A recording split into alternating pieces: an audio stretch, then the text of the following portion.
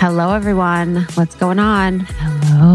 Hello, it's your two best friends, Almost 30 podcast, Krista and Lindsay. Welcome back to the show. Welcome. We're so glad you're here. If you are new to the show, we've had some incredible guests on recently. So if you're coming from other people's camps, we're so happy to have you. This is a podcast where we just have really honest conversations, hopefully to support you in your own evolution. Yeah, some good ones you can listen to. Gabby Bernstein, Jay Shetty, Shanae Alexander. So many. There's some good ones. So go dig into it. Can't believe it's been like 370 episodes. I know. Huh? 370? 300 and... Okay, today makes 366. Whoa. What I the don't hell? know why I'm embarrassed by that. What are you embarrassed I about? don't know. It just is like... Not a lot? Yeah, it's too many. Oh, okay. You know what I mean? Just Joe Rogan has like 1,500. I know. That's a good reminder. But it's just a reminder that there are 370 hours at least of me talking. I know. Recorded out in the world. It's going to be scary. I think about like if and when our kids listen to this, like somehow Honestly. they find it. No, Should they're we going to be on other planets. We'll rip it. Yeah, we'll rip it by then. Mom, it's so embarrassing. Yeah, we're going to rip it. We are totally going to rip it. Lindsay and I were laughing. We had a Zoom interview. We've had a few Zoom interviews because we've been, you guys, have you heard about quarantine? And it has been hilarious at points just to be staring at a freaking face on Zoom for hours. Honestly, I've had moments of severe immaturity Same. where I have to, I'm like choking on any beverage I drink because I'm laughing so hard. And then I have to turn off the video and turn off the mute. And then it is like you always over nothing. You always click off like at the end. So we'll be interviewed by people and they're like, oh yeah, they're ending the interview and Lindsay's like, bye. And then normally you'd like wait and you linger on and be like, that was amazing. Thank you so much. Lindsay's like, click bye. Which is literally so not like you. That's why it's so funny. I know. Because normally you'd be like, oh, I'm going to stay on and talk to them for as long as I need to. Totally. But you're like, all right, this is a boundary. Bye-bye. But it's true. I mean, I've been... trigger happy. It's sometimes when I'm on Zoom, I start to laugh because I'm like, you're thinking so hard. You're like, Totally. hello. I was on with like a potential, just a company that wanted to like talk to us about what they do. And it was at the end of the day. I know. I was like, do I dirty to say sponsor? You're like, this it's a company that maybe is interested in what we do. And we also have interest in what they do. A company that will maybe send us money in exchange for it. Yes. But this guy was so sweet and had a presentation and it was awesome. Oh, I love that. It was so hard for me to change my face. I was just like, I was staring at my greasy hair. I was like, what is happening? But bless. No, but I found this video of this woman who did a hilarious little, I don't even know if it's What's real or not.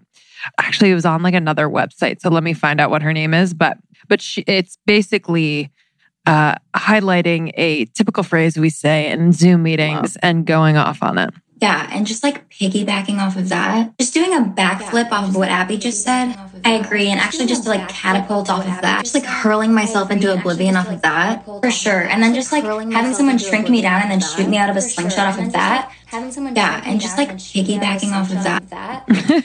That's Caroline K. Bork on Instagram or on TikTok, I suppose. Have you ever seen Long-Haired Businessmen? Oh my God, no. Where? It's on Amazon Prime. It's the best. It's like really? It's a skit show from Funny or Die. Cool. And it's these long-haired businessmen and there's just these guys that like do all that. They'll be in a meeting. They're like, all right, we need to see what's going on with the Torrance group.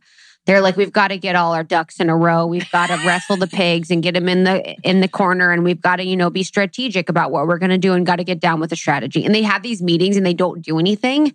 And they just use business phrases. Dude, the phrases. Unreal. You know who's king of using phrases? Not those in particular, but repeated phrases is Sean. And I've been like... Dude, that's big facts. Yeah. In finance. He's like, I say that to say... He has these things that he always says. And I'm like, whoa, that is a whole vibe. But he's so good at it. It's like, we're going to hit home run with it. And they're always like sports ones too, which are hilarious. Yeah. Oh, so wanted to check in on everybody. How you doing with Zoom? How you doing? Oh my God. Well, remember we had Zooms? we had this live training for Podcast Pro. So For Podcast Pro, we're doing an accelerator program just to help a really small group of people grow their podcast and monetize. You know, Lindsay and I, over the past 4 years, have done this all on our own, and we've done a really good job with it. So we're going to, hold people's hand through it. And we started our training. I had the freaking background of another freaking event There was on. literally... You guys, so we get on the training. It's like hundreds of people, hundreds and thousands of people, millions and billions of people. Everyone in the world is on this training. Madison Square Garden on this training. And I am wearing a jean jacket, and I was like, we tested it. It was fine. And I get on, and we had been speakers at another event, and it was green screening my jacket. So my jacket had like freaking rosé bottles all over it. And you were like, Krista, yeah, you got to turn off your background. Okay. So I was like, what the hell? Because I looked at it, I'm like, why does my shirt look like I'm on fire? Dude, the background thing is so, yeah. I've literally been on Zoom calls before where I forgot to turn it off. Yes. But yeah, I was like, oh, how are we going to do this? I was like, how does she not see that there's beverages on her face? I saw it, but I thought it was just me. Isn't it weird when like we observe things or are aware of things that are completely either wrong or off or whatever, and like our brain like tries to make it logical, or like, yes, you're just like, my brain was like, think positive. It's just you that sees this. Literally, my brain was like, don't worry, girl. It's just you. No, it's hundreds and thousands of people being recorded. Millions and bajillions. It's everyone in the world. Oh, wow. And I was so freaking embarrassed. So I slammed my laptop down and I hit the road. I said, this isn't for me. I'm giving up. Anyways, okay. Anywho. Let's do a little announcement and news, almost 30 stuff before we get into this. This is a really fun one because sound healing is my favorite healing technique. So almost 30, we're doing our new paradigm series. So these are workshops that allow you to go deep in 2 hours on topics that are super fascinating, interesting, whether it was aliens and our collective ascension before, or dealing with anxiety or energy healing or human design. We have powerful workshops coming up in October and November. Yeah, so this October, we have on October 14th from 5 to 7 p.m. PST, Jazz the Moon Mother. We are going to be doing a human design workshop for your money alignment and purpose. We've had a lot of requests to do more human design workshops, so this one is going to be incredible. And then on October 22nd is Danica Brescia. This is going to be centered around self-care. She is the self-care queen. She just founded the Self-Care Society. So we'll be digging deep into routines for optimal living. And then our healer, Kiki Robinson, is joining us on October 28th for a tarot and psychic channeling workshop. We're going to learn how to do it. Kiki's unreal. You guys have heard us probably talk about her a lot, but she has helped us through this year in profound ways. And so those are all available at almost30.com/new paradigm. We would love to see you there. A portion of proceeds goes to charity. Yeah. And you can visit our shop almost30.com. We have our eco-friendly, sustainable merch, which has just looked so darling on all of you. Yes. Tagging it. Thank you. And we also have, programs, courses, downloadables to support you in your evolution. And especially during this time when we have more time at home, when we are kind of like directing our energy inwards and being with ourselves a bit more. And these can just really help to support you. Yeah. And then we're right now rocking our Podcast Pro Accelerator. Mm-hmm. So Lindsay and I put everything we've ever learned in podcasting and building our business to what it is today in your Podcast Pro. And we are hand-holding a select group of people through the process to grow and monetize their show, which has been a freaking delight. It is so like fun. Super intimate and sharing everything. And it's been a blast. So fun. All right. Today on the show, we have Dr. Kalarit Chowdhury. This one was special. We actually recorded a few months back. So before COVID, just want to kind of say that out the gate. But this one is kind of a timeless episode, and one that I found so fascinating. We talk about sound healing. So she has a book called Sound Medicine, How to Use the Ancient Science of Sound to Heal the Body and Mind. And, Krista and I have both had experiences with whether it's sound baths or other forms of sound healing, binaural beats, etc., that have really, helped and aided in particular healing. So it was fascinating to talk to Dr. Chowdhury. Yeah, she is. She works in India where she's implementing the use of sound medicine into the treatment of chronic disease and also studying ancient mantras and their effect on people. So this is about sound and mantra, which is really beautiful because these are accessible healing modalities.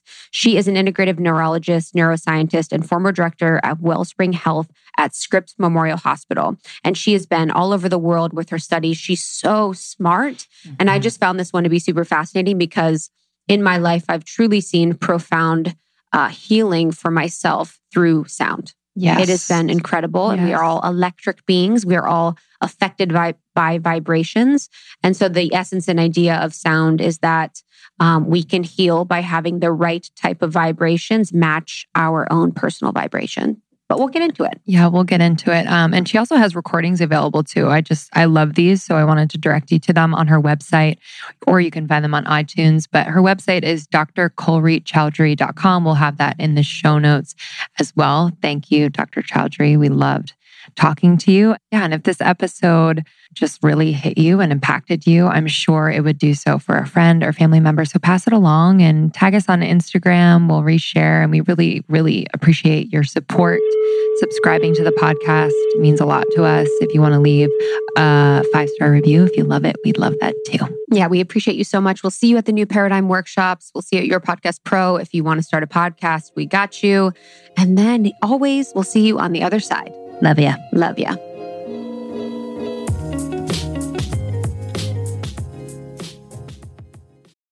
Within our community, we talk often about sound healing. And as I've really leveraged it as one of my favorite tools, to heal.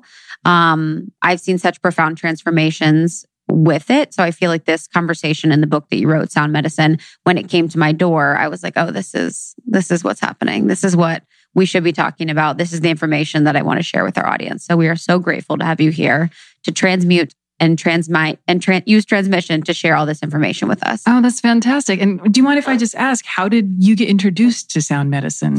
I'm trying to think.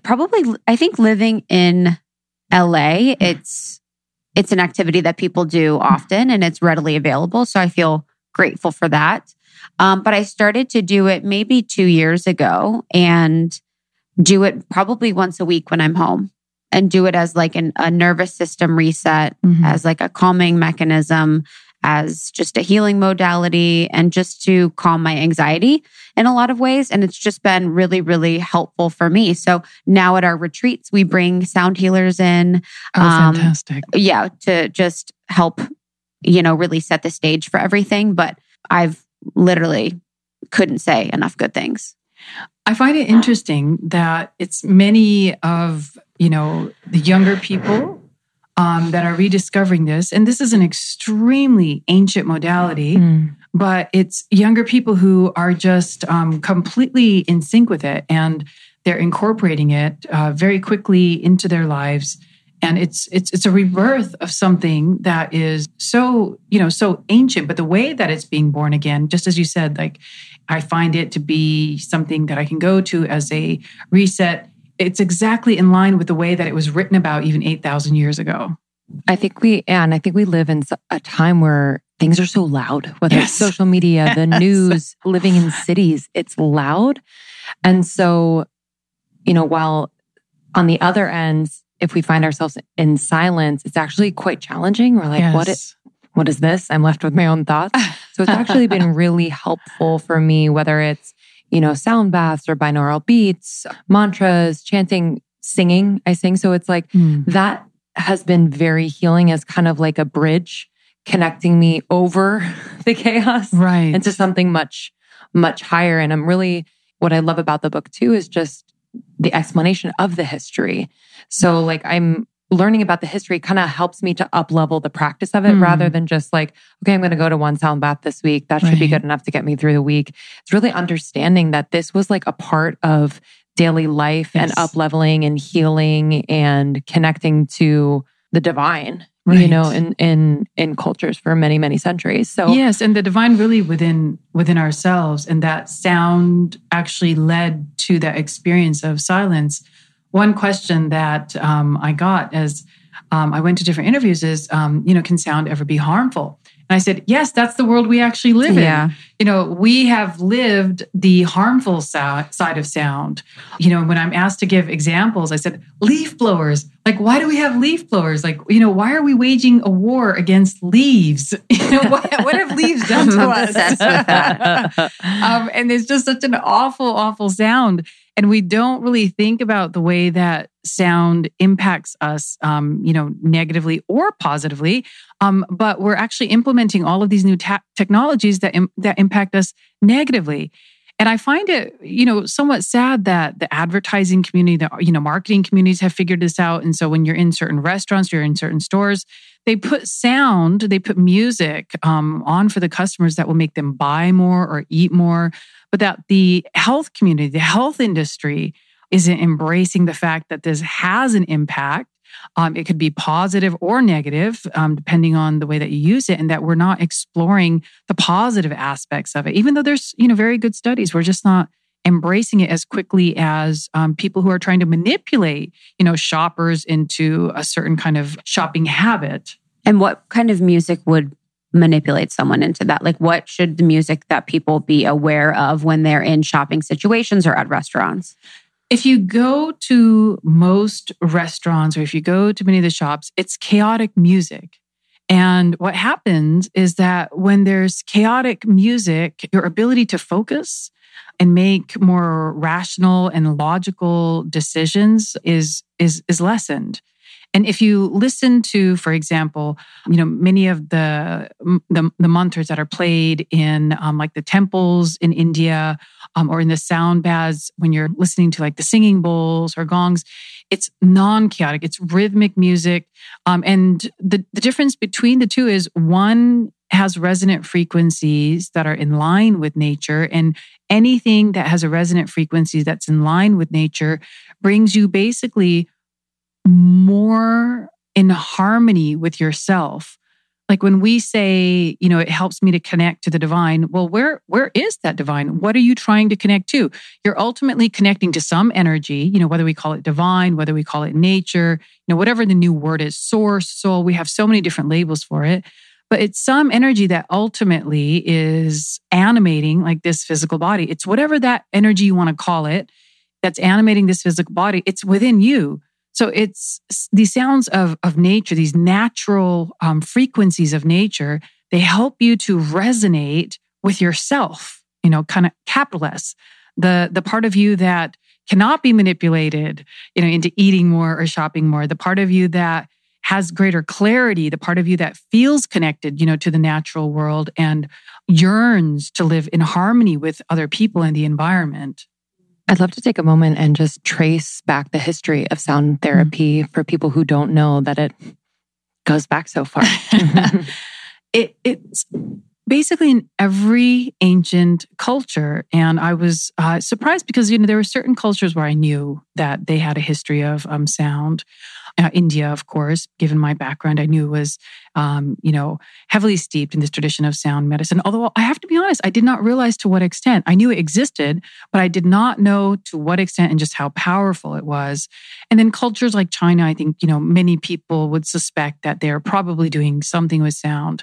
But, you know, I didn't even realize how deeply Egyptian culture was using sound, and not just as a form of medicine, but as a form of technology for... In the pyramids. Yes, for architecture, you know, as they're looking at how did they create, you know, some of these structures and how did they create tools that were so precise? You know, there's archaeologists that are now theorizing that they were actually using tools that produced sound to create this. And just, you know, there's even in Africa, I mean, there's every ancient tribal culture, every ancient culture that still has records of the past, you will find sound as a critical part of not just their medical system, but a critical part of their agriculture, a critical part of you know, society in terms of different ceremonies. So sound was never separated. And in a way, we're still doing that, but we're doing it in kind of trivial ways. You know, when we go to see movies, there's a soundtrack. And why is there a soundtrack? I mean, can you imagine seeing a movie without a soundtrack? You would not have an emotional response, right? Or the emotional response would be significantly dulled. So why is it important that there's a soundtrack to a movie? Or why do people have headphones on in the gym when they're working out? Because they realize that sound has a really profound effect on their mind. It has a profound effect on their body, but we're doing it in all these trivial ways. We're not doing it in ways in which we can actually enhance our lives, improve our lives, strengthen our mind, strengthen our body. We're doing it in all of these ways, just to kind of entertain us or distract us. Yeah, I completely agree. And in the pyramids, it's like, it has the perfect acoustics believed for ascension. Exactly. Which is one of the powerful things when we're thinking about rewriting aspects of history, is relooking at the pyramids as tools that potentially humans used or potentially extraterrestrials to ascend or to really heal. But in that way, with the sound vibrations, I think it was maybe doing sound baths, but maybe understanding so profoundly that we are vibrational beings. Yes. And then seeing the effect, I think almost everyone would agree, just like a soundtrack with a movie, that it makes you feel. Right. Whether emotionally sad or happy. But then it's funny that people sort of have a block with it healing you, or with it really, or brainwashing, I think, in a lot of different ways, or affecting you in a way that's going to change the way that you act.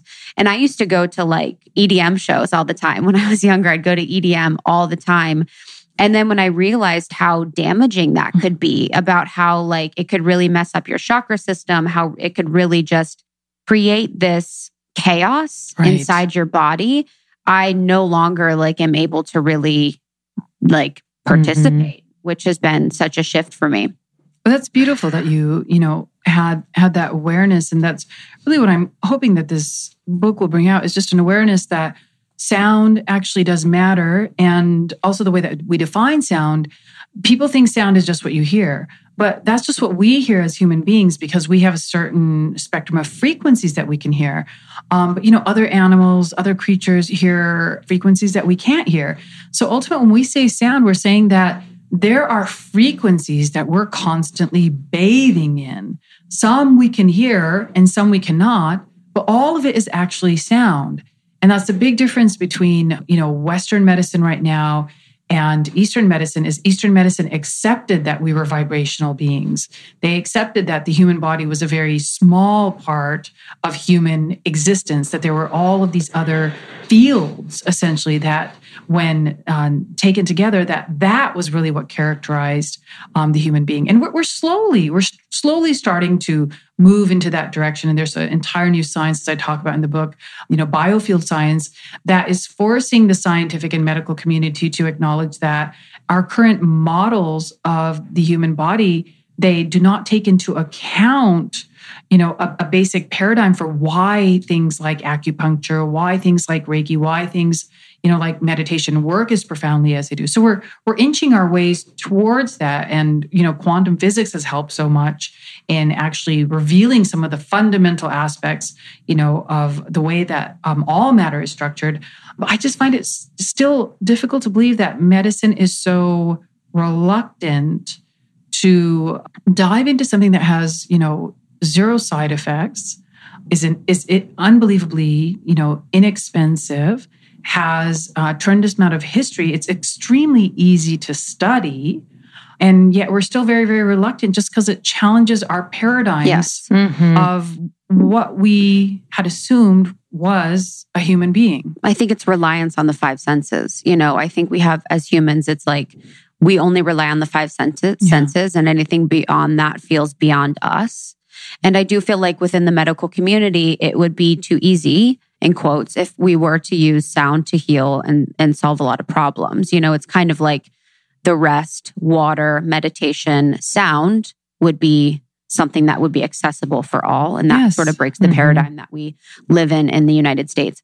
In talking about that, you mentioned that humans are giant sound conductors in the book. And I want to talk about what that means and how we absorb different types of waves. So it's on multiple different levels. You could, start to dissect that. But even just on a biological level, we actually do have these little antennae on each one of our cells that pick up sound waves, that pick up vibrational waves.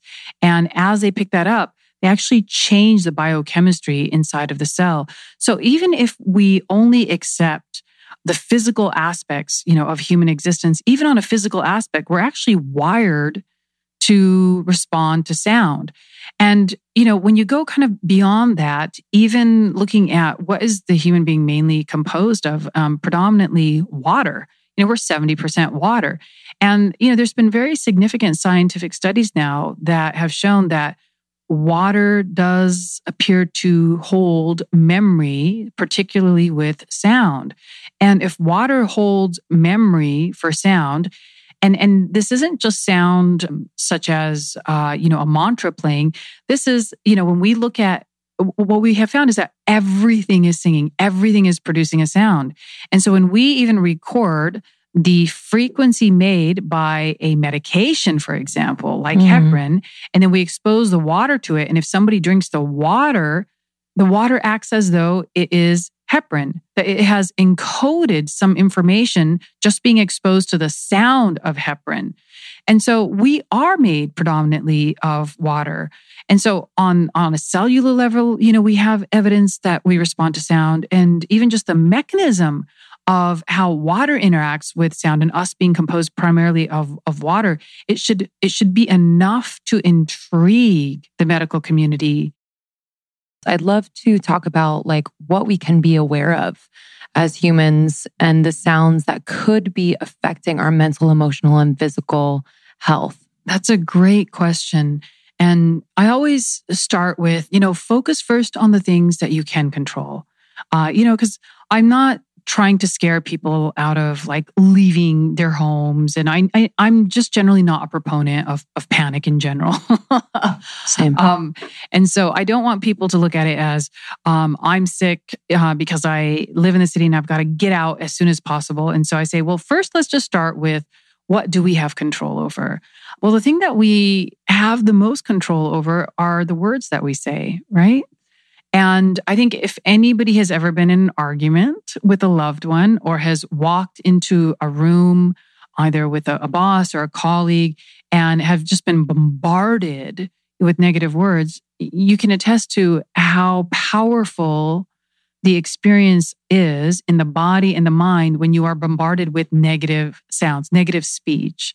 And so if we first just, let's say we can't control the fact that we live next to, a railroad track, or that our neighbors have the loudest leaf blower on the block, or, that there's some other sound producing machine or building in the area. Let's at least first just think about how are we impacting others through the sounds that we're making, and how are we being impacted by others by the sounds that they are making. And I have always found that when you become aware of your own speech and you alter that, the people around you begin to communicate with you very differently.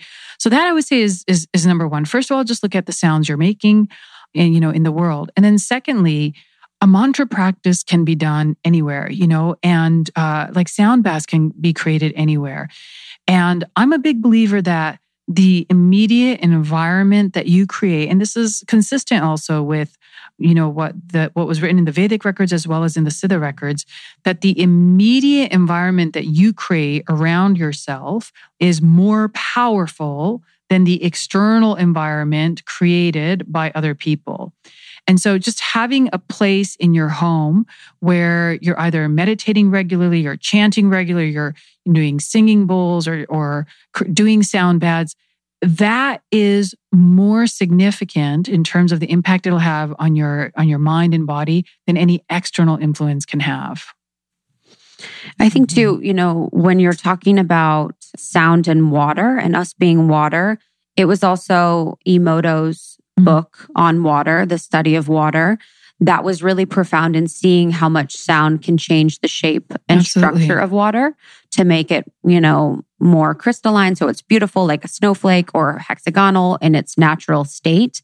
And then understanding from there, if we're changing the structure of water, we are mostly water, then we are changing ourselves. Exactly. And you talk a lot about how it can actually change your cells. And would that be because of the psyllium that you talked about with the antennas that restructure cells? That's just, we're only barely starting to understand the biology of sound. And so that's just one of the discoveries. Part of the challenge with science is if you're not looking for something, you're not going to find it, right? And so it's as we start looking for these things, we start actually finding it. And so that's just, one of the things. But in ancient traditions, like in India, even today, at the end of every spiritual ceremony, there is a liquid given out called tirtham. And tirtham is the water that was present during the spiritual ceremony. And then it's handed out to each person. And it's understood that that water has now been charged by the mantras that were chanted during the ceremony. And so you're getting a direct experience on a physical level of the mantras the second that you drink that tirtham. And that comes from the ancient knowledge that water has this capacity to absorb sound in a very profound way. And so we are just barely starting to discover all of this. But when you look at, the ancient records, even though many people today don't know why they do it, like they don't know why they're taking to tirtham at the end, of these spiritual ceremonies, there was at a time the people who, we call them the rishis or the yogis, who first had the direct experience of sound in this way, they had such a deep scientific knowledge of why they were performing these rituals. Wow. You've mentioned mantras a few times. So for anyone that doesn't know what a mantra is, could you explain, and absolutely. Can we create our own mantras? Like what would that look like in our everyday? Oh, I love the question you asked. So mantra, when it is translated, man means mind and tra means through. So mantra literally translates into through the mind. So it's a tool or it's a technology to help you get through the mind. And I love your question of can we create our own mantras? Because that is something that has become very popular, like, the Nike slogan, like just do it, right? That is my mantra, is just do it. Well, those kinds of mantras that are human created are for the mind. So they don't get you past the mind. They help to condition the mind. But the goal of traditional mantras is to actually transcend the mind. And so the traditional definition of a mantra is a sound that was not created by a human being, but perceived by a human being in a certain state of consciousness. And that those sounds were actually sounds of nature that became audible, that are otherwise silent, but when you go into deep states of meditation, actually become audible. And then when these yogis, when these rishis then verbalized them, they were known as mantras. And some mantras are longer, but all of the longer mantras are always composed of what we call bija mantras. And bija mantras are seed mantras. And seed mantras is the core vibration. And so an entire mantra can still be summarized just by the bija mantra. Do you mind if I give you an example? Please. Okay. So at the center that my husband and I run in India, every morning we start the day for all of the guests with a sound bath. And so he chants these very ancient Tamil mantras. And Tamil is the oldest language on the planet. And so these are very, very, very, very old mantras. And so everybody is lying down and he's chanting the mantras. So typically we do one mantra it's a chakra meditation. I mentioned that in the book, and it's for just clearing all of the chakras. And that's kind of our maintenance, like sound bath. That's something that we have everybody do. But then when the coronavirus came out, we searched for what were the mantras that were used to help reduce the spread of viral infections. And so the mantra that is used for that, I'm going to tell you the full mantra, and then I'll show you the bija mantra in it. So the full mantra is Om Krim Mahakali Sarvarogam Nasi Nasi. So I'll just chant it the way that we do in the class. So it's Om Krim Mahakali Sarvarogam Nasi Nasi. But the bija mantra in that is Kreem, Kreem, Kreem. So if somebody doesn't want to chant the entire mantra, you still have the bija mantra Kreem that could be recited. Does that make sense? Yes. And you would see the same benefits? You would see the same benefits because the Bija mantra actually holds the entire mantra. And the question could be, well, then why even do, the full mantra? And it's really a question of preference. Like when you understand what the translation of the mantra is, it's a very, very beautiful mantra. You're calling upon the divine feminine energy. You can call it whatever you want, Mother Nature or, the divine mother, but you're calling upon the divine feminine energy to rid yourself of all negativity, both in the mind and in the body. And so because a mantra practice is powered through the sense of devotion, and so if you're reciting mantras like a robot, it actually doesn't bring the full power to them, but it's in your ability to be able to connect in your heart to that sense of love and devotion that then it actually charges the mantra. And so for some people, chanting the entire mantra, which is what we do, creates such a sense of connection to the Divine Mother. And when we chant it, we actually hold the intention for the entire planet. So initially we were doing it for China, and then as it spread, we hold the intention for the entire planet. And so we first just connect with our heart to whatever energy people can perceive as that, feminine energy that cares for all of creation. And then as you're chanting it, for some, it's just so easy to connect with a mantra that has the meaning, but it's not necessary. Mm. And do you have to, for like specifics, do you have to do mantras for a certain amount of time at a certain point in the day? Great question. It's a very, very good question. So for this mantra, we typically recommend about 30 minutes. And so at the center, we do 15 minutes in the morning and 15 minutes in the evening. And in terms of time of day, ideally, first when you awaken, after you take your shower, and so you can start your day. And then at the end of the day, right? Because those are two times that are really powerful times. In the beginning of the day, it sets the vibration for the day. And at the end of the day, it helps to negate kind of all of the negativity, of the day. And the reason why you do need to do it for a certain amount of time is you're trying to create resonance with it, right? And so that sound is competing in a sense with all of the other sounds that you're bombarded by throughout the day, including the unheard sounds of your own thoughts.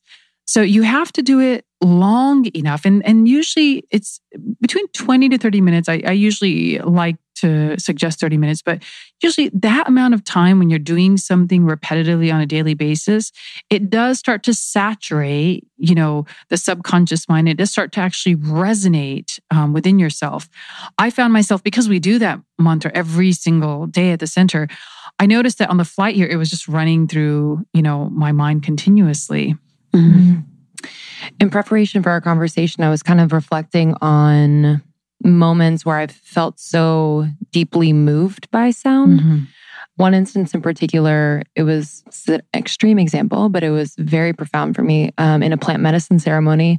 And I heard the shamans singing, and it sounded like a raindrop falling from leaf to leaf.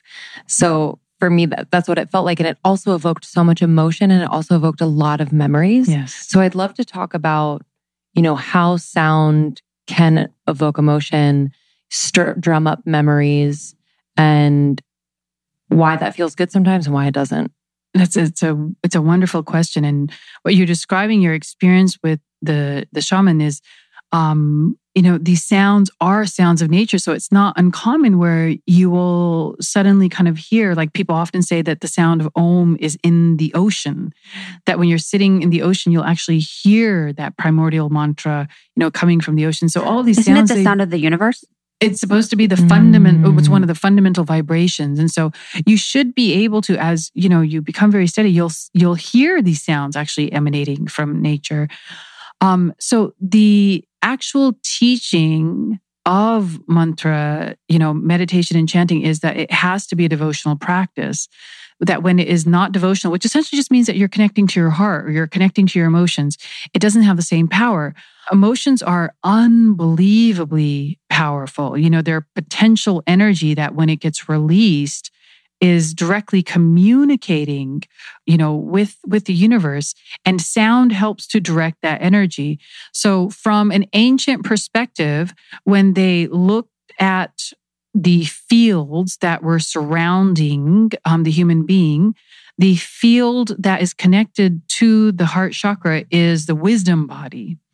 And in order to go further inward to the final sheath that is covering, you could say, the soul or the self, which is known as the bliss body, you have to pierce from the wisdom body into the bliss body. And so that requires a tremendous amount of energy. So your heart or your emotions are actually the vehicle for being able to pierce that final sheath. And when that happens, and sound happens to be the seeds of sound, you can say, are actually found in the bliss body. That is from where they originate. That when that happens, you experience that sense of bliss. It's why, when people are accustomed to meditating, there'll be a point where they just go, oh my gosh, I lost everything. And it was just pure bliss. And it's a soundless state, which I think is very interesting, that sound ultimately always leads to silence. But you'll feel that also from artists or different practitioners who have that same capacity, that through their, voice, they're able to connect to that source of bliss. And through their connection, you become connected. Yeah, it's really profound. And do you think, last thing on the music front, we've talked about, just Krista and I, about like conspiracies in the music industry where like there are certain beats, there are certain beats or vibrations, frequencies that are almost like hypnotizing for not a good cause. So what are your thoughts? It's hard for me to say, is it conspiracy or is it just such a lack of consciousness, or is it both? And I'll give an example, like just from a medical perspective. Before I, as a general neurologist, like before I got into Ayurvedic medicine and before I went deeply into this, I was practicing medicine just the way that everybody else was. And was I conspiring to keep my patients sick? No, it was just, that was the existing system. Was the existing system created, by somebody at some point to keep people sick? I don't know, possibly. Or are we at just a place where our kind of collective consciousness is so low that that's all that it has access to? And so I feel that a lot of it just has to do with the general state of ignorance in which we live in. People always look at like these ancient societies, like they will look at the Egyptian pyramids, or they'll go to these ruins and they'll say, oh, this was a primitive civilization because there were no televisions, there were no microwaves. Like we don't see evidence of our modern technology, so we assume that they must be very primitive. What if they had technology such as sound that didn't require, those kinds of instruments? What if their technology was so advanced that you would never have evidence of those kinds of things because they were at a point where they were really working directly with the laws of nature, which would require less stuff. So, it's really hard to say. When I look at my own journey and I look back to the physician I initially was, the intention was always the same, to help people. But as my own consciousness grew, I just had so much more clarity about, wait a minute, this is actually harmful, or this is an incomplete system. And that continues even now. Like when I look back at my years of practicing, medicine before I went to India, and now the influence of my experiences in India. I mean, I have a repertoire available to me now that I didn't even know about. And so even when I was practicing a holistic system in the US, now I look back at it and I go, oh my gosh, that was such a weaker system than what we now have available to. So I think we're always kind of evolving, but we're just at a state right now, as a society collectively, where we're reaching for really limited solutions. I guess what's an example of people reaching for limited solutions? Like when you say that, can you expand upon that? Yeah. A really simple one is starting somebody on a medication before starting them on a diet. Yes. Not even taking the time to talk about how exercise and diet impacts things like cardiovascular health, and instead just writing a prescription because physicians have to see patients in 5 to 10 minutes, and you can't really connect with a human being and, create a healing relationship around that. I mean, so when we look at even the models for our modern healthcare, it's such a it's such a primitive way of approaching health. And so when you put people into that model, they would just have very, very, very limited solutions. You know, when you talk about previous technologies that people leveraged and like how we think that now this is the most advanced, Graham Hancock, who's an author, he did writings about that, about how there were different and more advanced civilizations that had really advanced technologies that were probably beyond us. Yeah. And Eric von Däniken, who wrote Chariot of the Gods, has in each chapter different historical events that happened in history and how those were more or less more technologically advanced species of humans than we believe there were today. So it's just a different look on that, but I am in complete alignment with what you said. I wanted to talk about too, just finish up the conversation about mantras. Where could people find mantras? And like, do they need to be careful that they are, could you get a mantra that's negative? You know, I guess, should people be thoughtful about the mantras that they're taking in and where could they find them? That is such a great question. So in my own research and in my own practice, I've always relied on traditions that were very, very old, meaning not something that has been recently created. So mantras that have been passed down from one generation to the next for thousands of years. And in the book, I give a series of Sanskrit mantras. And that's by no means to say there's not mantras available, you know, in other traditions. Not at all. I give those just because they're a very, very reliable source of mantras because they are still practiced in India today after thousands and thousands and thousands of years. So I would say that if you're going to start a mantra practice, like make sure that you're choosing, you know, mantras that have actually been around for a very long time, have been well studied, that their effects are well known. And most of the mantras that are typically given they're very, very positive mantras, meaning that they are all intended to have a positive effect. One may have more of a positive effect, you know, on wealth. Another one may have more of a positive effect, you know, on health. But my own teaching was that all of them are divine reverberations. And so even though you're choosing one for one reason, as you go deep into it, it gives you everything. Does that make sense? So even though you're coming in because of one motivation, as you become joined to the mantra, it gives you everything. But like in Sikhism, you know, there's a specific mantra, Waheguru, and that is also coming directly from like a spiritual lineage. So that's my only suggestion. And Buddhism, you know, has also specific mantras, is choose a lineage that you first of all resonate with, you know, that is devotional for you, meaning choose a lineage where when you are thinking about it or you're, you know, when you feel into it, you feel a burst of love, you feel a burst of devotion. That first choose that. And, you know, then to choose something that has some historical validation, you know, for its use. That mantras that were successful tend to get passed down from, you know, one generation to the next. Yeah. I think just the point about mantras, you know, us thinking about creating our own. I think so many people have their own mantras where it's like, I am beautiful, I am these things, but it's not really the correct definition. No, that's an affirmation. And that's great. There's nothing wrong with affirmations if you want to stay in the field of the mind. Mantras are for people who say, I'm done playing this game. Every time I do one affirmation, I just find another limiting belief. And if I was to look at all the limiting beliefs in my life, it would be like counting the blades of grass on the planet, that they're kind of never ending, that I'm tired of playing in the field of the mind. I'd like to go beyond it. And that's where a mantra comes in. So there's absolutely nothing wrong with an affirmation. It's a tool for the mind. A mantra is a tool for going beyond the mind. So it just depends on what your intention is. Is Crazy. Is vocalizing them yourself or is listening to them as powerful as vocalizing them yourself? You guys ask such great questions. This is amazing. You're really a wonderful interview because you're just asking such wonderful questions. So they have different purposes.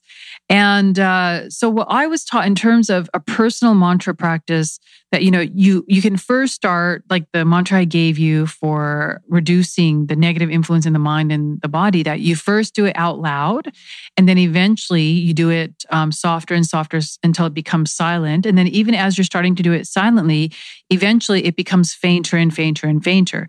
But there are times that you would specifically want to do a mantra out loud when you're trying to charge something. Okay. When you do it out loud, like to charge water, for example, or like in India, they will charge, they're called yantras. They're these geometric figures that are made out of specific types of metals. And they actually record the mantra into them. They will absorb the energy of the mantra into them. And then they are used for specific things. They'll be used like in farming to help the crops to grow better, or they'll be used to be placed in a home or used to be placed into a temple. For those types of things, you would do them out loud. And for example, like what we do at the center, because we're also trying to connect the group of, guests that are meeting us. So we're trying to create a coherence between the guests and the practitioners. The practitioners are trying to help them to resonate basically at another level. Then we would do it out loud. So there's purpose for both. But on a daily practice, I would recommend like first out loud until you become familiar enough with the mantra and it gets subtler and subtler and subtler. But there are also purpose for doing them, out loud at times. Would you say resonance is like vibration? Resonance is when one thing delivers its vibration to another, bringing it back into harmony, you can say, with that initial frequency. So there's a concept of entrainment, and resonance and entrainment they're interconnected.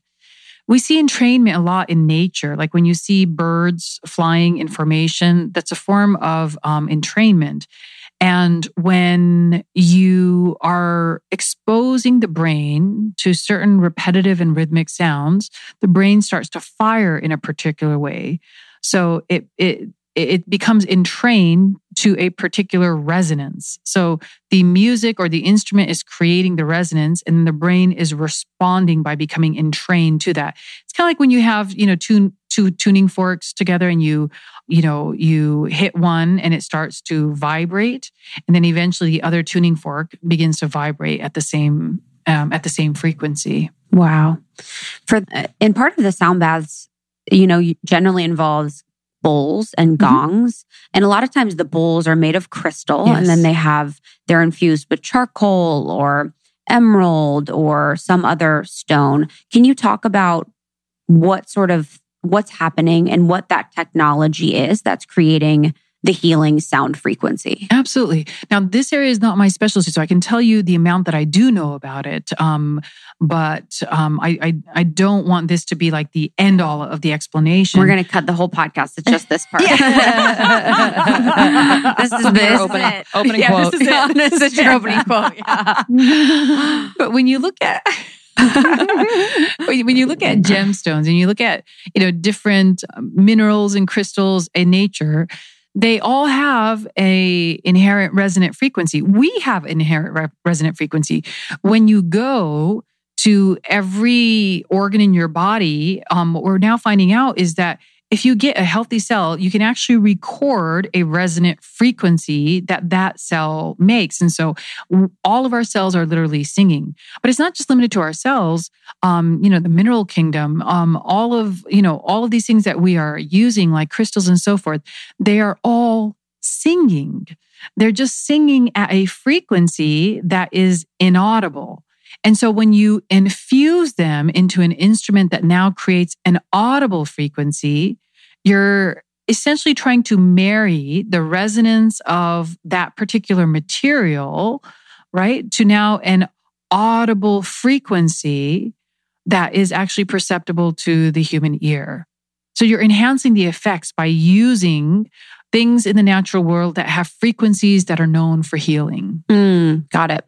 And then just with that, on that point, so if cells have frequencies, I already love your question. Yeah. Go, ask it. So if you have a healthy cell that has a frequency and then you have unhealthy cells that have different frequencies, it would essentially be something that you could do where you would match the frequency or raise the frequency of the unhealthy cells with sound. Yes. This is the whole basis of sound medicine. If people only knew. I know. Well, and people did know. I hope this book finds its way into everyone's homes because everyone's homes and hearts. It's just wild. If people knew, they would just realize how cool how cool they are as like a body. Yes. Exactly. You know what I mean? It's just so much more fun. Life is Life is so much more fun when you start to appreciate it on this level.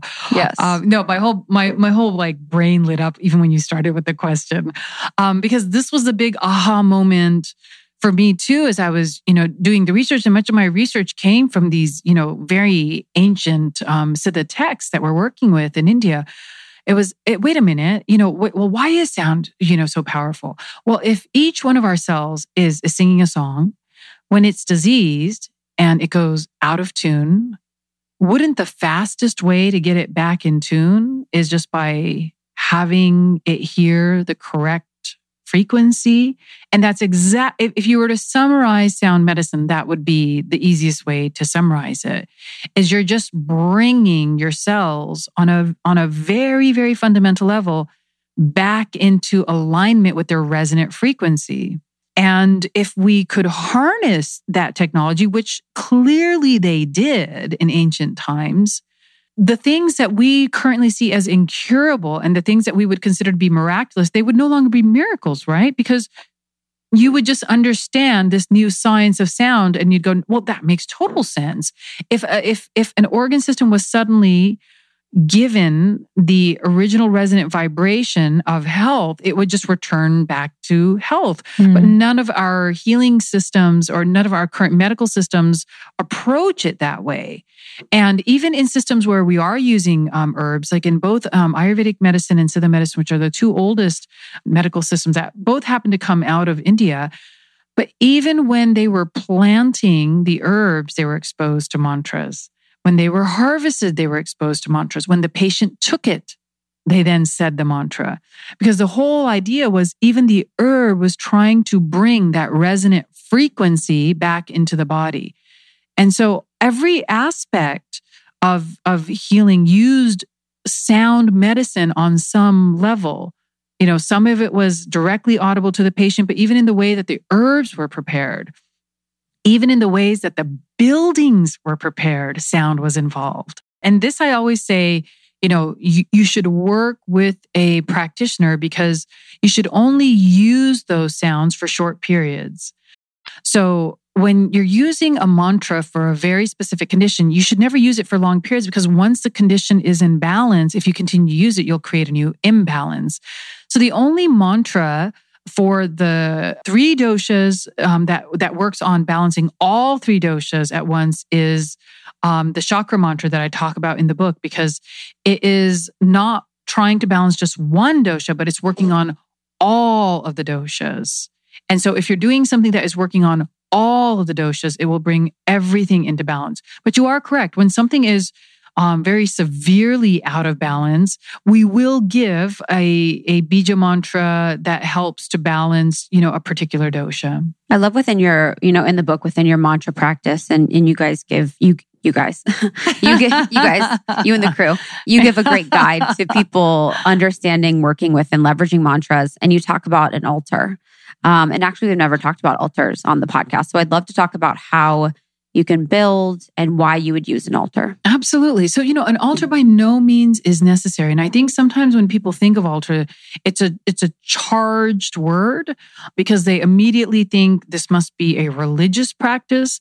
And although altars are oftentimes used in religions, they don't have to be inherently religious.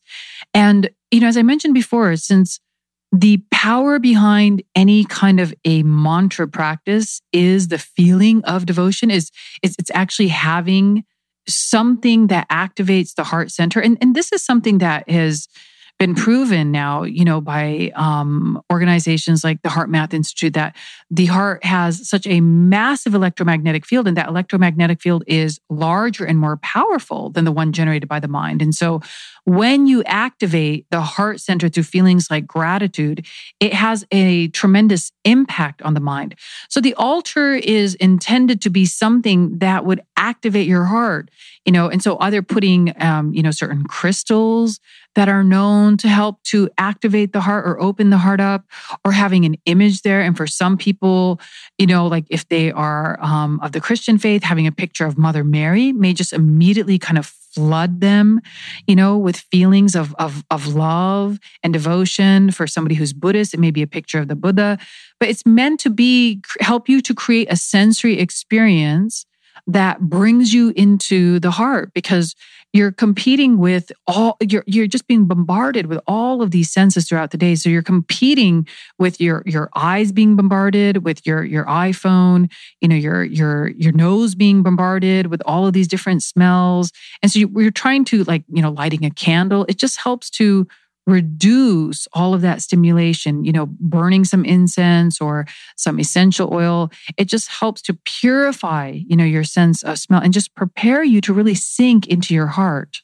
Are there particular sounds that will enhance or increase your ability to exert energy, to sleep, to focus? Absolutely. Because I'm thinking about people out there, especially as it relates to sleep, who find it really hard to enter into a deep sleep. So are there particular sounds that you can recommend? And I mentioned many of them, in the back of the book, and many of them overlap because, it's kind of like when you're looking at certain vitamins, like, this vitamin has a list of these positive things it does, and this vitamin also has a list of positive, and some of them overlap because they're fundamental to your well-being. And so some of them, overlap. But like for sleep, for example, there's a wonderful mantra.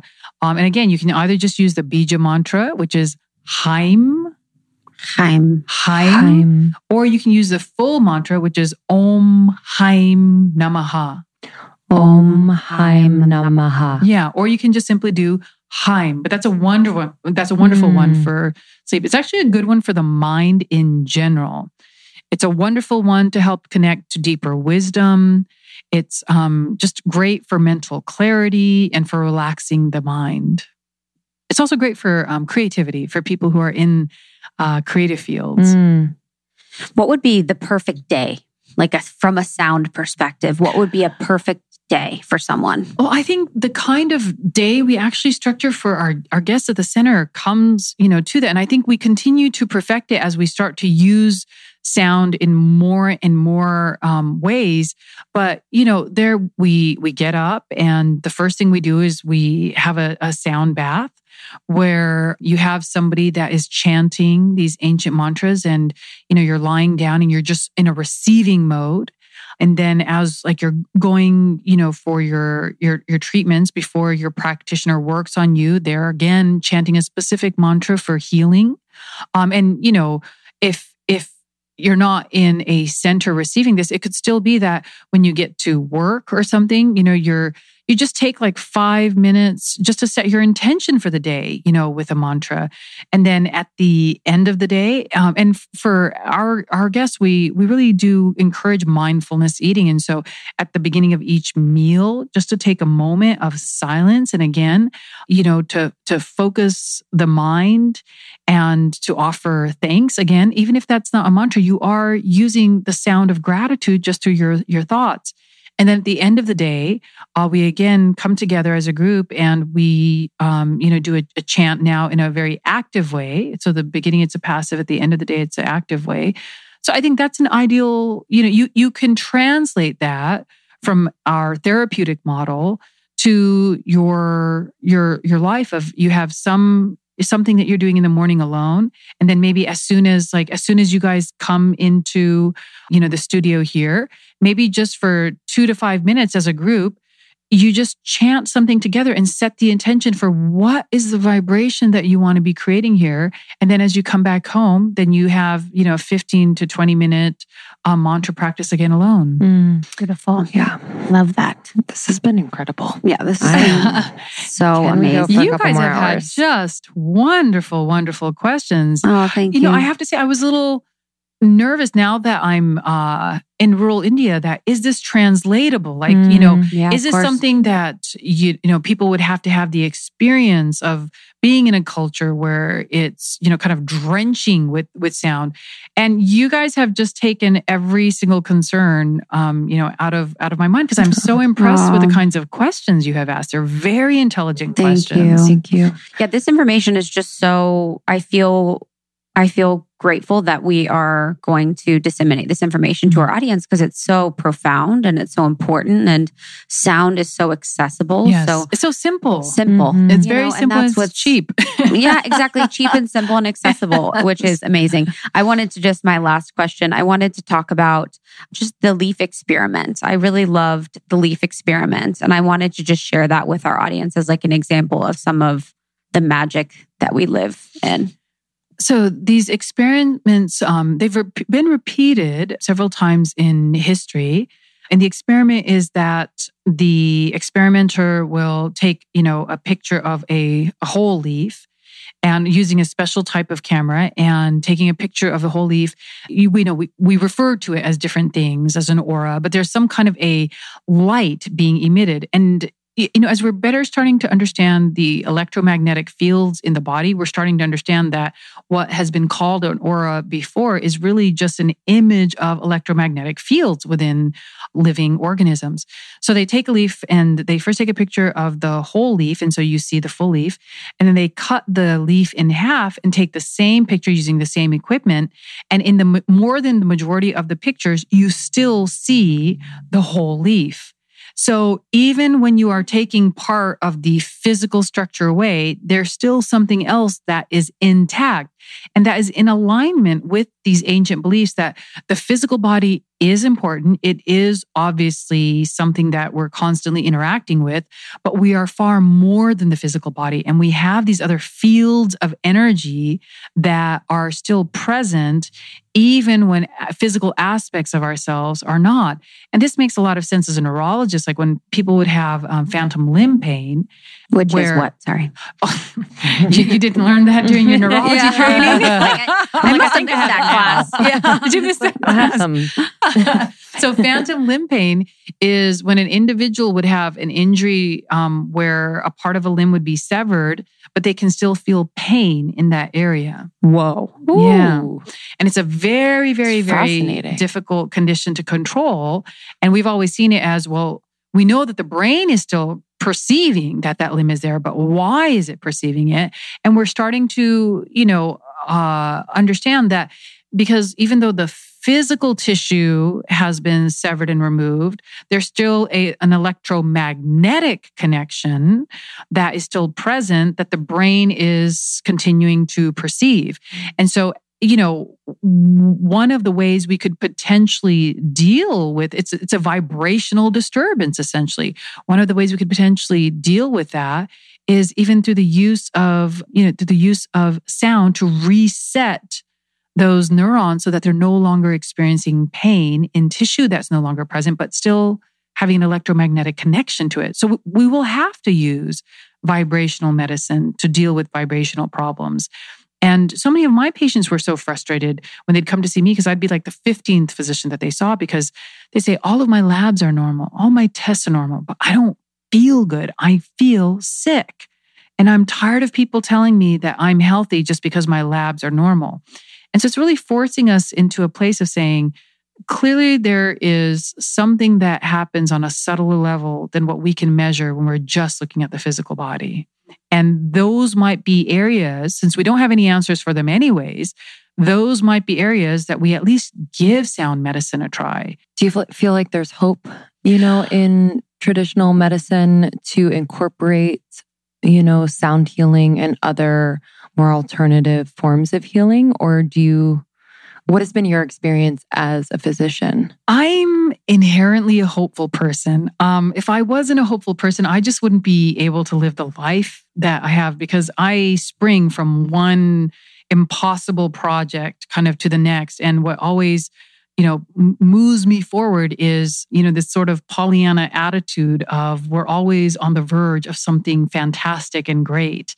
And I think that's a result of a lifelong meditation practice. I'm always extremely hopeful. I think that oftentimes great steps forward come from huge challenges like, the coronavirus. I whenever these things come out, I always look at it as, here's an opportunity. Here is an opportunity for us to reassess the way that we approach ourselves, the way that we approach life. So I'm perpetually hopeful. I will, for the last day of my life, I will probably be just excited for the future. Well, we're so grateful you came. This has been so profound and powerful. Can you tell our community a little bit about the book and where they can find it? So the name of the book is Sound Medicine. And today is actually the day that it is available. So it's available on So Amazon amazing. and pretty much wherever you would find a book, you would be able to find this one. It is so good. So good. It is so good. We are so grateful you came. Thank you so, so much. Thank you. It has been an absolute pleasure. And what a Wow. wonderful way to start the book launch. Oh, good. Really. We're grateful. Thank you all for listening. And do you have a place that they could connect with you on social media? Yes, absolutely. It's just my name, Dr. Kulreet Chaudhry. It's Great. my website. And on our website, we have all of our social media links. And my husband and I actually did make a CD of the chakra mantra that I was mentioning. And that's available on iTunes. Again, just Dr. Chaudhry chakra mantra. Great. Oh, you can download and listen to it. Yes. On it. It's mine. On it. It's mine forever. Love you guys so much. We will see you soon. See ya. Bye. Thank you so much, Dr. Chaudhry. That was so beautiful. I'm so glad we could share the power of sound, something that we've been super interested in. So thank you for joining us. Yeah, you can get her book, Sound Medicine, anywhere books are sold. And to learn more, you can go to our website, drkulreetchaudhry.com. That'll be in our show notes. Thank you all so much for listening. And thank you to our sponsors for this episode, BioOptimizers. As you know, we love their magnesium. Woo More Play, which they now have a vibrator we love. Osea Malibu, our go-to skincare, and drops. So you are using very clean laundry detergent, good for sensitive skin. Yeah, thank you so much. So you can share this episode with a friend so they can hear and get the goodness. Almost 30 Podcast on all socials. We would love if you subscribe to our newsletter. We send announcements, personal notes, tons of goodies, and we will see you every Tuesday and Thursday. Love ya. Love you. Bye.